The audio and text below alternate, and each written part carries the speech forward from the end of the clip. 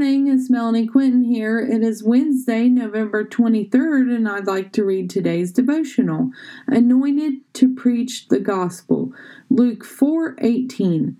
The Spirit of the Lord is upon me, because He has anointed me to preach the gospel to the poor. He has sent me to heal the brokenhearted, to proclaim liberty to the captives, and recovery of sight to the blind, to set at liberty those who are oppressed, to proclaim the acceptable year of the Lord. The Lord's Spirit comes to all who receive Him as Lord and Savior. He gives gifts to each one according to His purpose for our lives. Do you know that each of us are to know the word of the Lord and share the gospel with others? We are not to just keep it to ourselves. What are you doing to show the love of Christ to others? Are you one of the brokenhearted? Are you one of the poor? Wherever you and I find ourselves, let us not grow weary in serving the Lord and others, for at the due season we will reap the harvest from it. By His blood we have been healed. By His blood we have been set free. If you are oppressed, rebuke it in Jesus' name. If you are depressed, cast the stronghold down. If you are brokenhearted, believe in Jesus and it will be healed.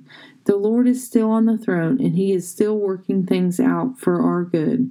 I hope you find that I show my vulnerability and let you peek into my life. It isn't perfect by any means. However, I strive to let my life be acceptable to God. His approval is the one I need. My husband and I have been on a journey this year that isn't for the faint of hearts. Through his surgery and recovery time to dealing with hearing loss issues, God has been with us. He is the one constant that hasn't changed.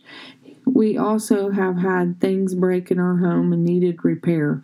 We have life happen like others.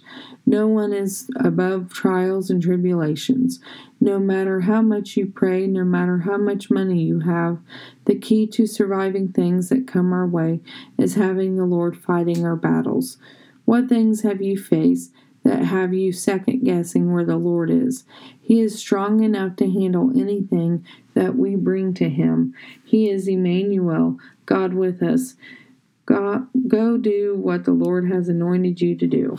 Have a blessed day, inspired by God on 11/23. Thank you.